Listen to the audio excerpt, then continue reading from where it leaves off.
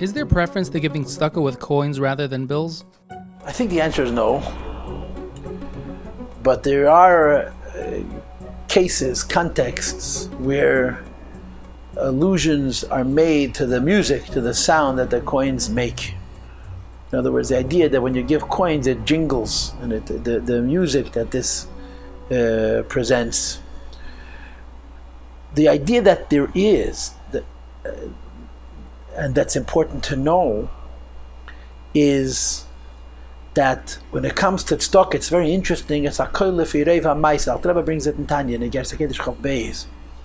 Hakol lefi reiv ha'maisa means that when it comes to tzedakah, even if you've predetermined how much money you're going to give, it's preferred to give it in multiple offerings and giving it all at once. Because each time you do the act of giving, it's a separate act of giving. The Alter Rebbe brings in Tanya that the Rambam, when he talks about mitzvahs, talks about midas tevis, refining character. And the idea that mitzvahs refine character has to do with ritual, with the behavior.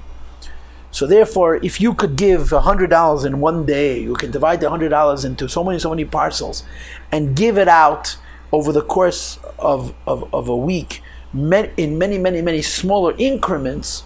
So even though the amount of money you're giving is the same, the giving is divided up into many acts.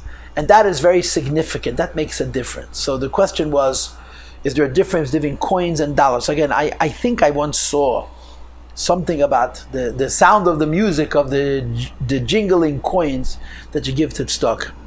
Having said that, so to speak, on a more serious note, the difference between giving dollars and giving coins is how much money you're giving at one time. And there is certainly an idea of giving smaller currency, giving quarters or dimes, but many times, rather than giving larger bills, fewer times, because when it comes to tzedakah, it's not only how much the poor person gets, but how many times you give.